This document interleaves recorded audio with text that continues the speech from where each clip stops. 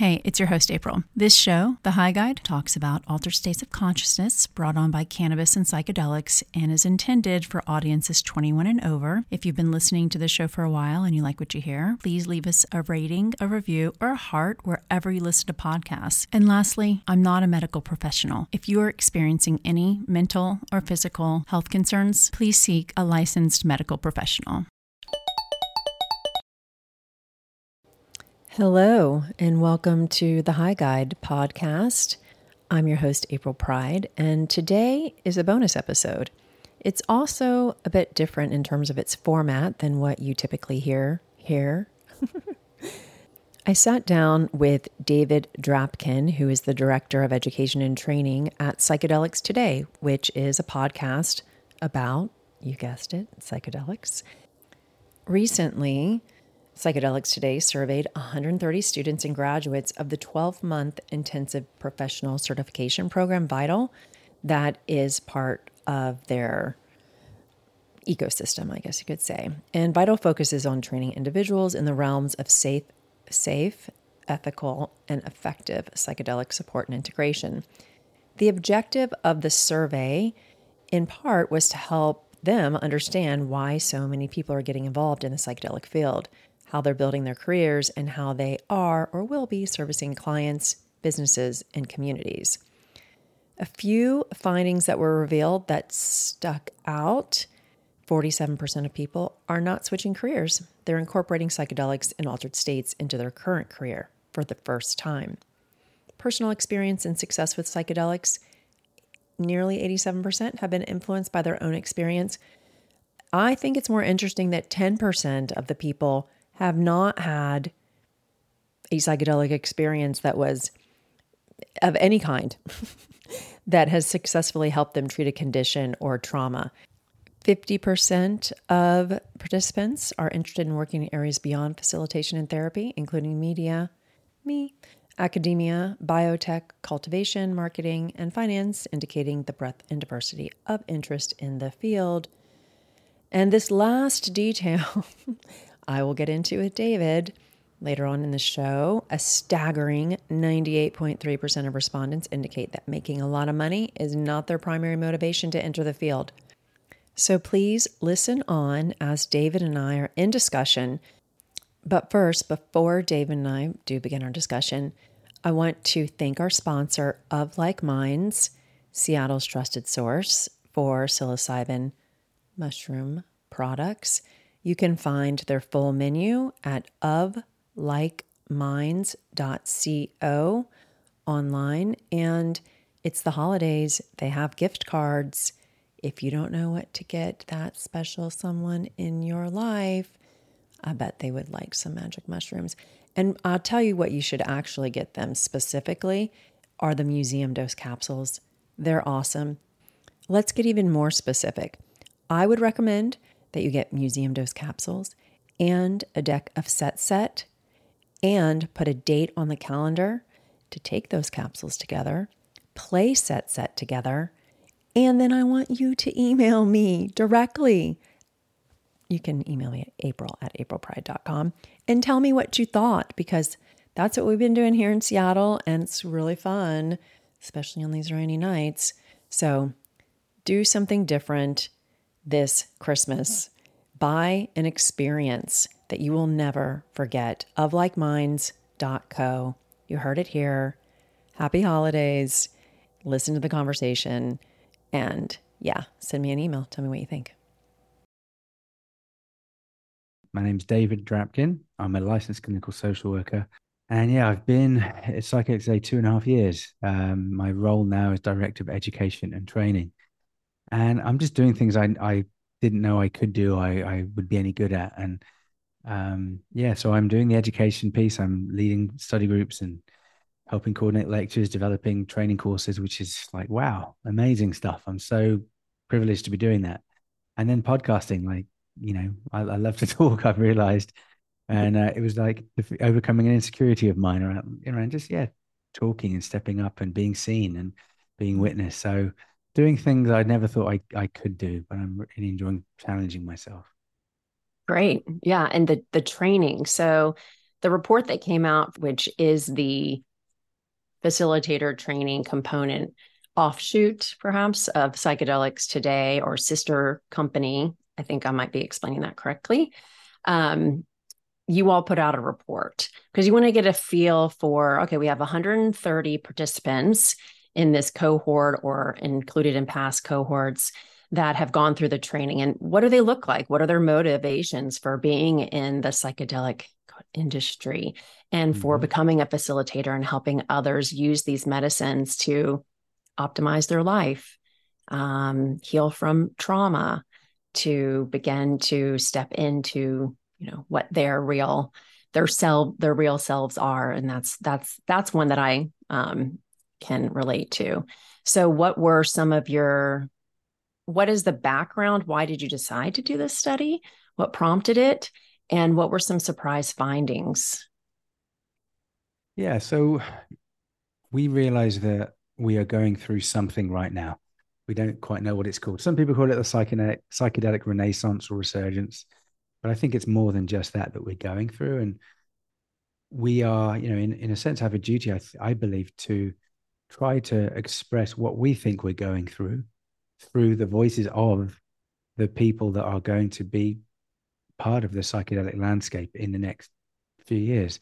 They are the ones around the world building companies, serving their communities, and crafting careers out of their own realities, their own needs, their own experiences of using psychedelics, of doing their own healing.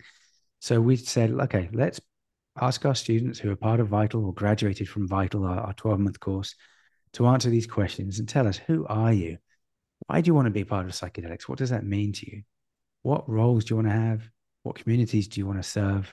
What kinds of vision do you have around the work that you're doing, and how that's going to help move the needle collectively for humanity? How important is diversity and inclusion to you? So these are, and what kind of characteristics do you have as a man or a woman or transgender, or what sexuality, what kind of income bracket do you have? And so we're really getting a picture of what does this psychedelic workforce look like? And therefore, I think we can extrapolate what is this psychedelic industry and what are these psychedelic ecosystems that are just being kind of cross-pollinated around the world. And I think, in a sense, we can do some reverse engineering from that extrapolation to say, this is what's happening. And this is what at least our 130 students and graduates are using our course and using their own intuition to build. And it's beautiful to see, one of the big things that we found out, 98% of our participants in the study said they are not interested in financial gain as their primary objective for developing their careers in this way and getting this, psychedelic training course done. It's so 2% said yes. That was probably, one person or two people, and that's totally okay. But I think primarily it's because 84% of people have had their own experiences with psychedelics. That's one of their primary motivators for why they're entering this space, of why they want to give back, of why they feel called to change their career or to move their career in a new direction. So it's not about money. It's about kind of often service, giving back, and expressing and channeling their own experiences into some kind of collective container for the long-term growth and transformation of self and the collective. So I would like to talk about those numbers. Stuck out to me too. Less than 2% were motivated, had financial motivation. I've sold 3 companies, and one, I guess the largest exit I had was to Canopy Growth in 2018.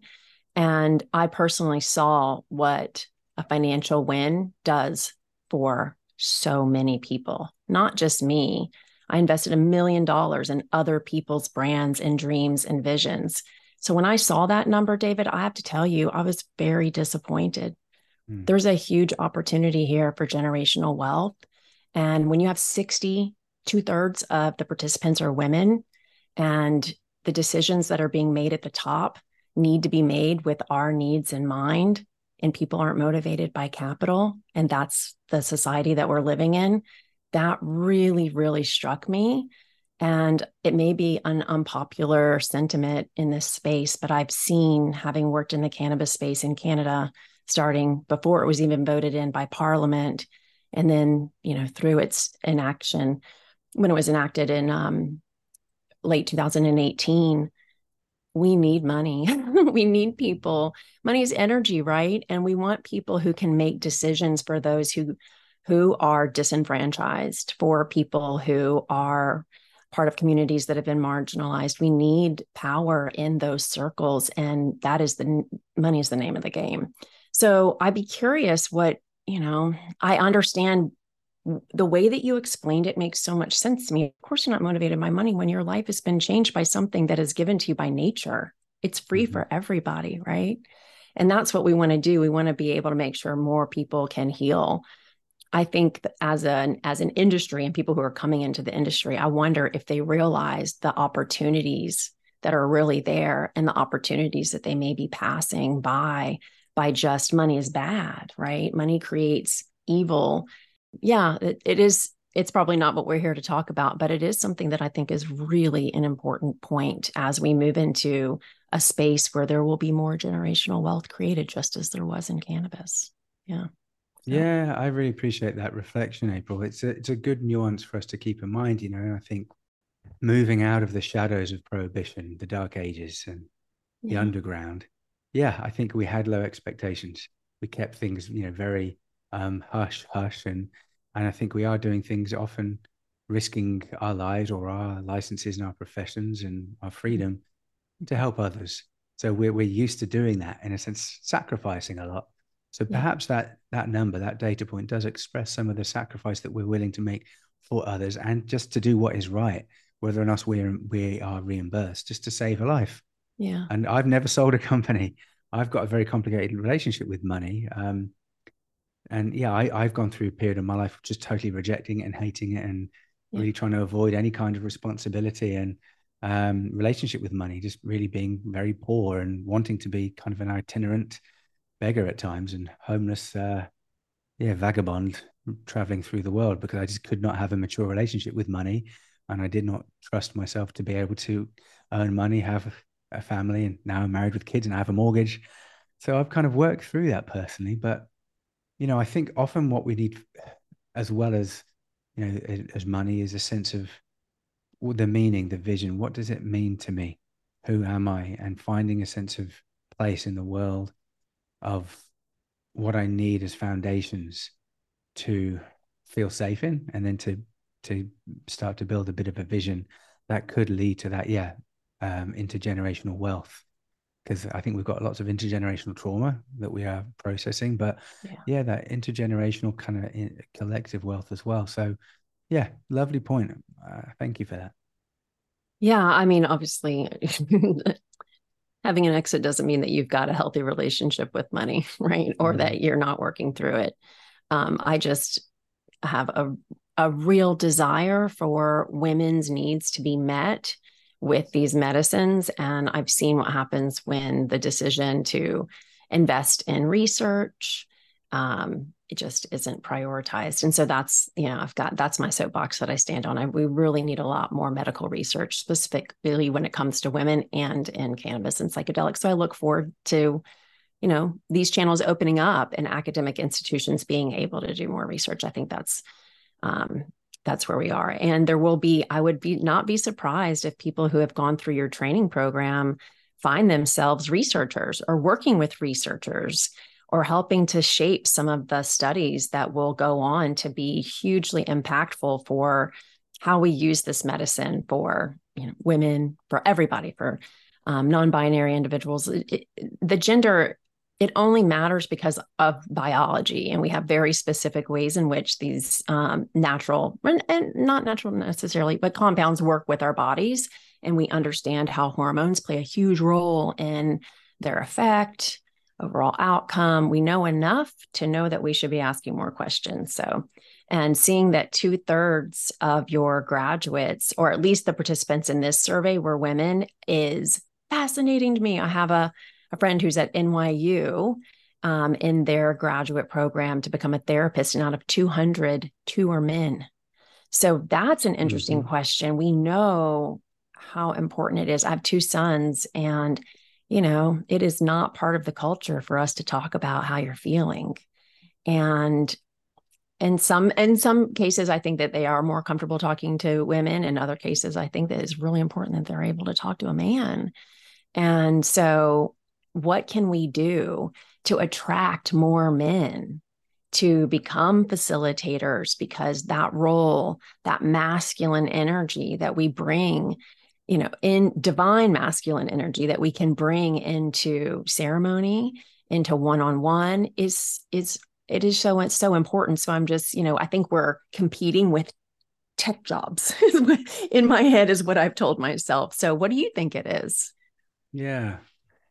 So I'm a social worker, and when I did my two master's degrees in England and Australia, yeah, vast majority were women, and I think it made me feel a little bit safer in those learning environments. Mm-hmm. And at the same time, I feel like on a global level, we are hopefully, birthing into a new paradigm where there is a greater level of balance between the poles of kind of gender archetypes, but also between the paradigms of capitalism, and post-capitalism, and just different versions and iterations of that. Like, you can't get rid of money, but we can change our relationship with each other and the inequality that we've got.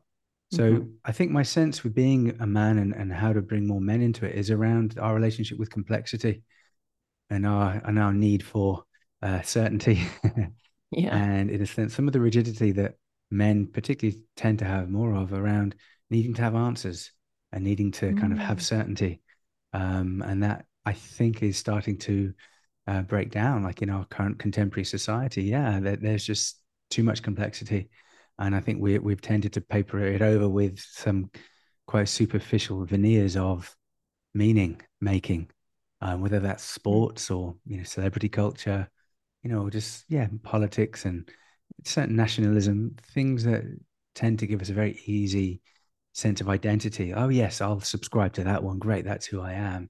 That is my calling in life. So when we deconstruct that, it's very vulnerable. It's really scary.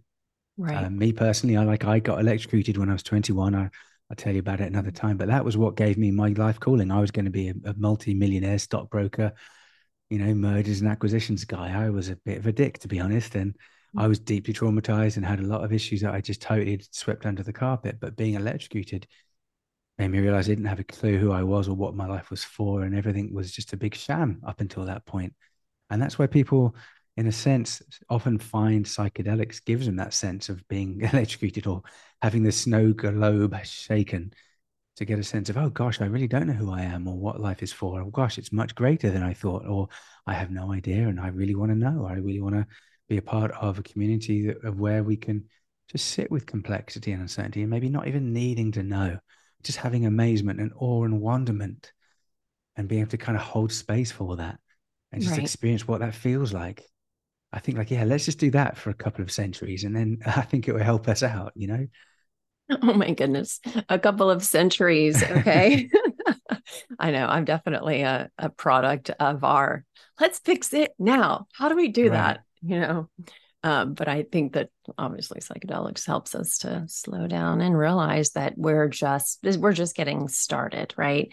I was I was at the Remind conference, which is part of MJ Biz last week, and it was very interesting. People saying about the cannabis industry, we're just getting started, right? And I'm like, I don't think anyone's going to stop smoking weed anytime soon. And you realize, like, the alcohol industry is nearly 100 or is 100 years old post Yeah. prohibition. And, I mean, we are just getting started with cannabis, but you realize, like, we've been told you're going to miss the opportunity if you don't do this now. And there's a little bit of a sense of that when I talk to people who are like kicking the tires in terms of should I go into the psychedelic space? They don't necessarily want to be facilitators. I think one challenge that people have is, what do I want to do with this? Right. I I like psilocybin. I like MDMA. That would be a cool job, is kind of where it starts. But I think what I found, have gone to now to 4 conferences over the past year. And people that are in the space and have been for so long, it is, you have to be passionate about the work, period. This is really, talk about just getting started. This is just getting started. Yeah. People are just starting to feel, some people are starting to feel comfortable bringing this into the mainstream. And so the 130 participants in your survey, I mean, it would be so fascinating to hear their stories, right? How did you, what, I mean, you probably have heard many of these stories. You do know. So what now for them? How do they find their first clients? One of the interesting things in the first conference that I went to at Horizons Northwest last September 2022 that I thought was interesting was so many facilitators were going to continue to operate underground. They were not going to participate in the legal or licensed program that was coming out of Oregon. And I'm curious, what are you hearing from your graduates now? Yeah. So a few things I'll share. I've been in a really blessed role in Psychedelics Today in the Vital program that I've been the main person interviewing students for it. So they come in for like 20, 30 minutes. It's an interview, yes, but it's really just getting to know them. Like, who are you? Where are you in the world? And we've had students from, probably over 30 countries around the world enroll. And every student is doing Vital or wants to do Vital for a different reason. Everyone has a different vision of who they want to become or why they are doing this work. And it's really giving us a sense of, yes, how this landscape is going to evolve. So, we've had folks that are now, we've got one graduate that is opened up an entheogenic church in Texas for veterans and first responders. We've got another graduate, who's from New York City, and she opened up a cannabis wellness brand, and doing integration work there. We've got folks doing, LGBTQ and BIPOC integration groups, support groups, nonprofits, got folks working in research and policy and advocacy. So it's really been amazing to see what everyone is doing. So there's no one right way of being part of, of this space. I think that's one of my main things that I've learned. And what was the last? I love that. No, there is no one right way. Of course. Yeah. What was the last thing that I asked? I asked if people were going to stay underground to work and be facilitators. Do you have those conversations? Because that seemed to be what people thought they would do a year ago before Oregon opened up.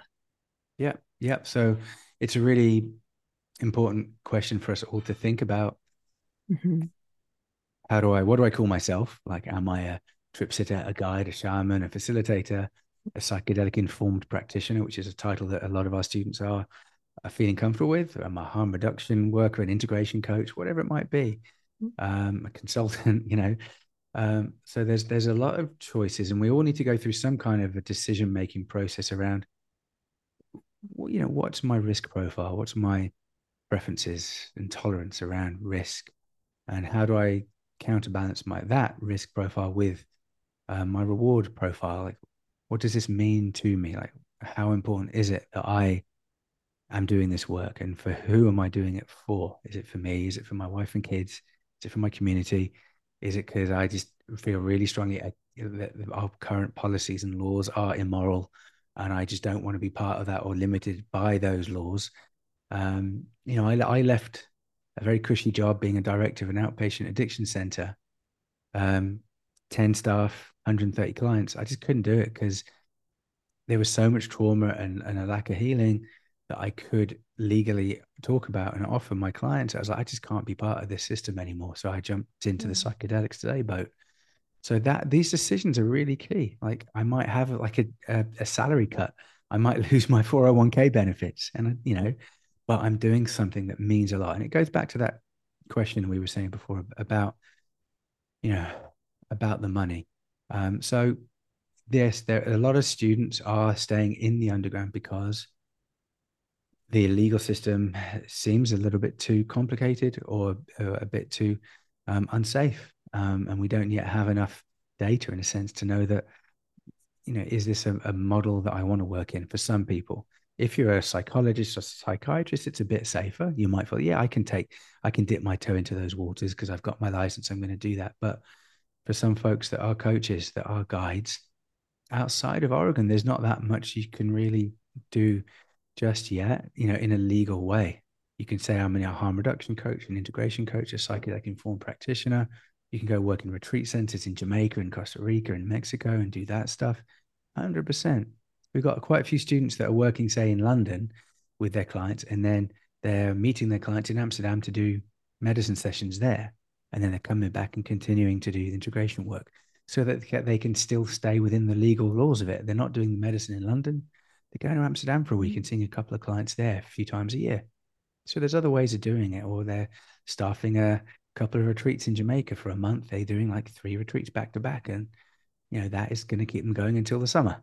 So there's ways of getting around it. Yeah. Okay, painting those pictures is really important for listeners, because I do think that if you're not in the space, but you're, I call it tire kicking, but if you're just curious how people are doing this and you assume that either you have to live in Oregon and practice in Oregon, or you're breaking the law, then it's true. There are so many creative ways that people who want to stay on the right side of the law for all the obvious reasons, and for reasons that I think are more for the greatest good, because we're trying to move into a space where what we're doing is legitimized, I guess, for lack of a better word. So, if you're doing it legally, then I think that there's a lot of validity that we bring to the space, that's brought to the space. So one of the more creative combinations of how people can work together.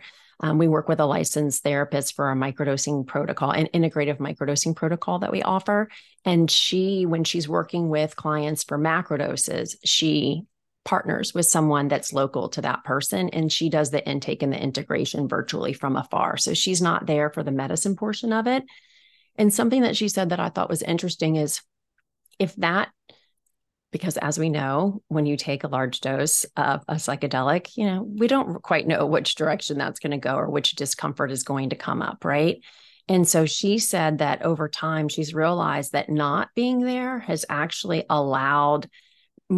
it's made her closer to her clients, because she doesn't run the risk of doing something wrong in that moment. I mean, obviously she's giving up the opportunity to do something right that can also be quite bonding, but it's given her just more flexibility with her client to like, okay, you have to trust me. I'm going to connect you with this person. You trust me. So there's that trust too that's established. So I think that you'll find that graduates of your program of Vital they're going to partner.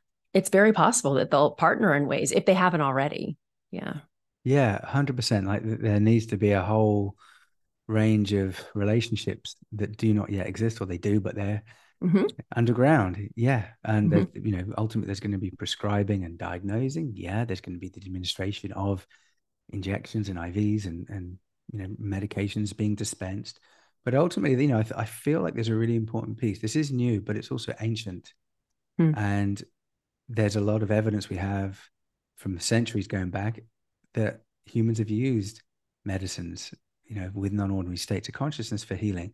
So I think we can justifiably say that to anyone that asks us, whether it's a police officer or a lawyer or, whoever it might be, or an employer, and we can also say, well, look at this research that's coming out of Johns Hopkins, or Imperial College, or look how many people have been treated with ketamine now. And just mind-blowing, 250,000 treatments that they've had.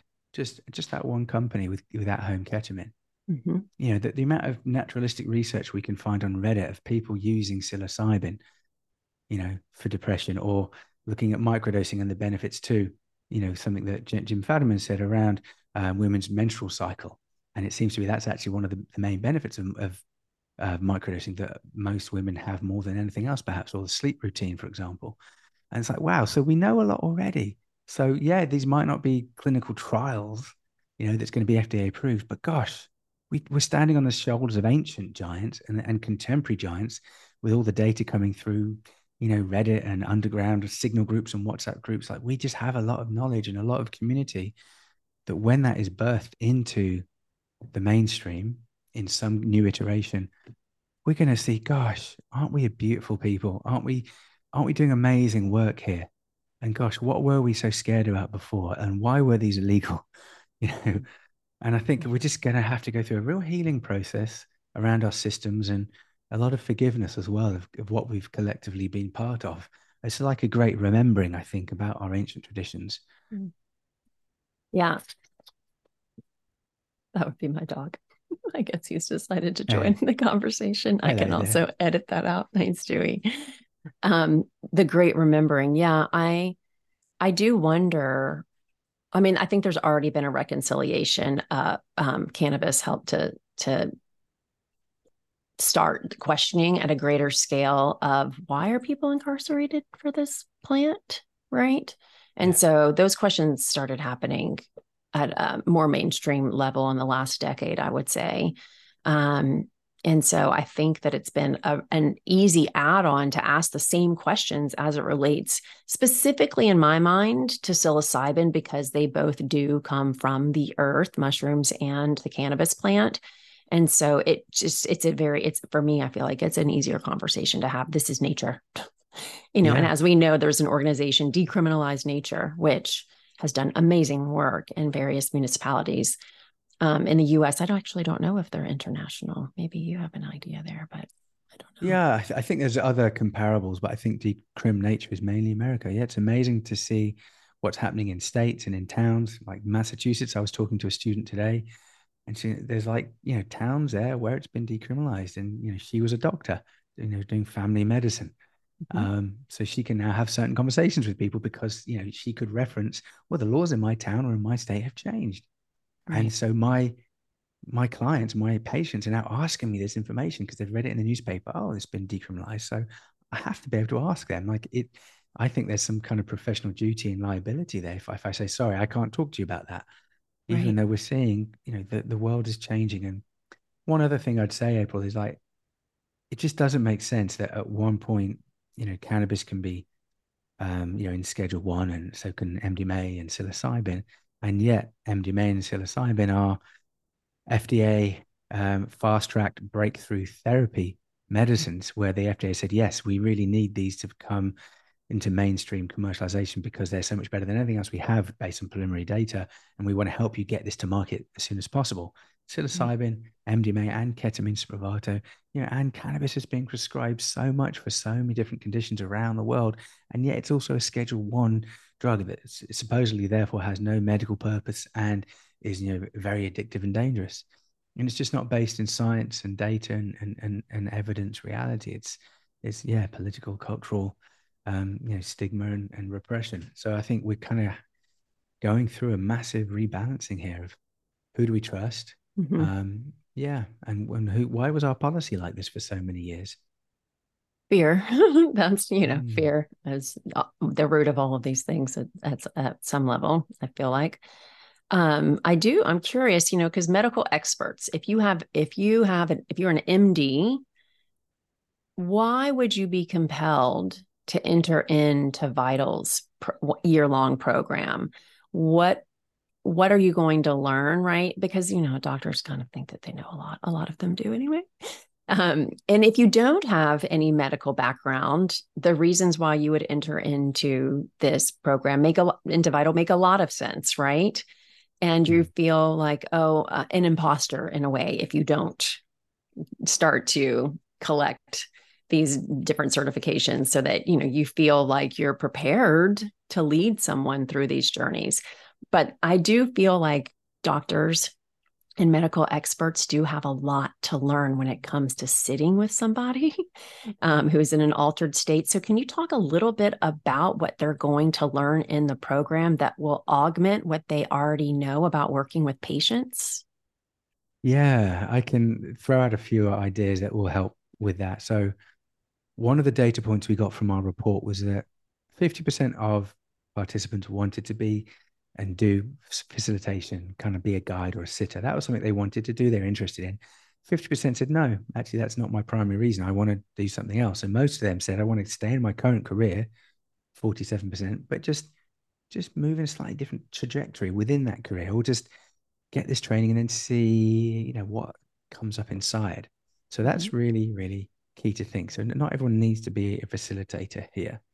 Um, And oh, let me see. Yes, I think just trying to read my own writing. I'm a bit like a doctor myself if I can't read what I just wrote. I think part of what we're going through is like a remembering, but it's also an unlearning. So me as a social worker, as a psychotherapist, I have to unlearn so much of what I was taught at university so that I'm able to sit with somebody using psychedelics or thinking about using them or that has used them without getting in the way of their experience and their meaning making, without stigma, without knowing the answers, without being the expert. So I have to do a lot of unlearning there. And I think definitely doctors, more than perhaps anyone, have more unlearning to do because of the way that they've been trained. You know, they've gone through often 7 to 10 years of medical training with the only bit of information they ever heard about cannabis and psychedelics as being they are dangerous drugs and how to diagnose someone with an addiction. Literally, there is pretty much zero training about any medical uses or any historical uses in a ceremonial, traditional, indigenous, or even the 1950s, 60s, 70s research happening with psychedelics. So they have so much unlearning to do. And I feel like, you know, why would Vital be a good course for them? It's because we bring together so many different modalities and disciplines and traditions, not just the medical, the clinical, or the theoretical. You know, we include neuroscience and neurochemistry. Yeah. You know, we look at the FDA trials. We bring on researchers to talk about their work, but we bring on, you know, shamans and space holders and policy activists and folks that work for nonprofits, harm reductionists, you know, ceremonial guides and group integration coaches. We bring on all of these people and folks that are working more in the business side of things, so we can really get just a 360 view of what are we going through right now in this remembering, in this awakening. What is it that we need to relearn and unlearn? And particularly for a lot of doctors and medical folks, it's that we're not just a body made up of cells and lots of separate systems. Oh, I've got the respiratory system and the digestive system and, you know, the cardiovascular system. Okay, yes, so those do exist. And there is a greater whole that is body, mind, spirit that we are all connected to. And there is energy that moves through them.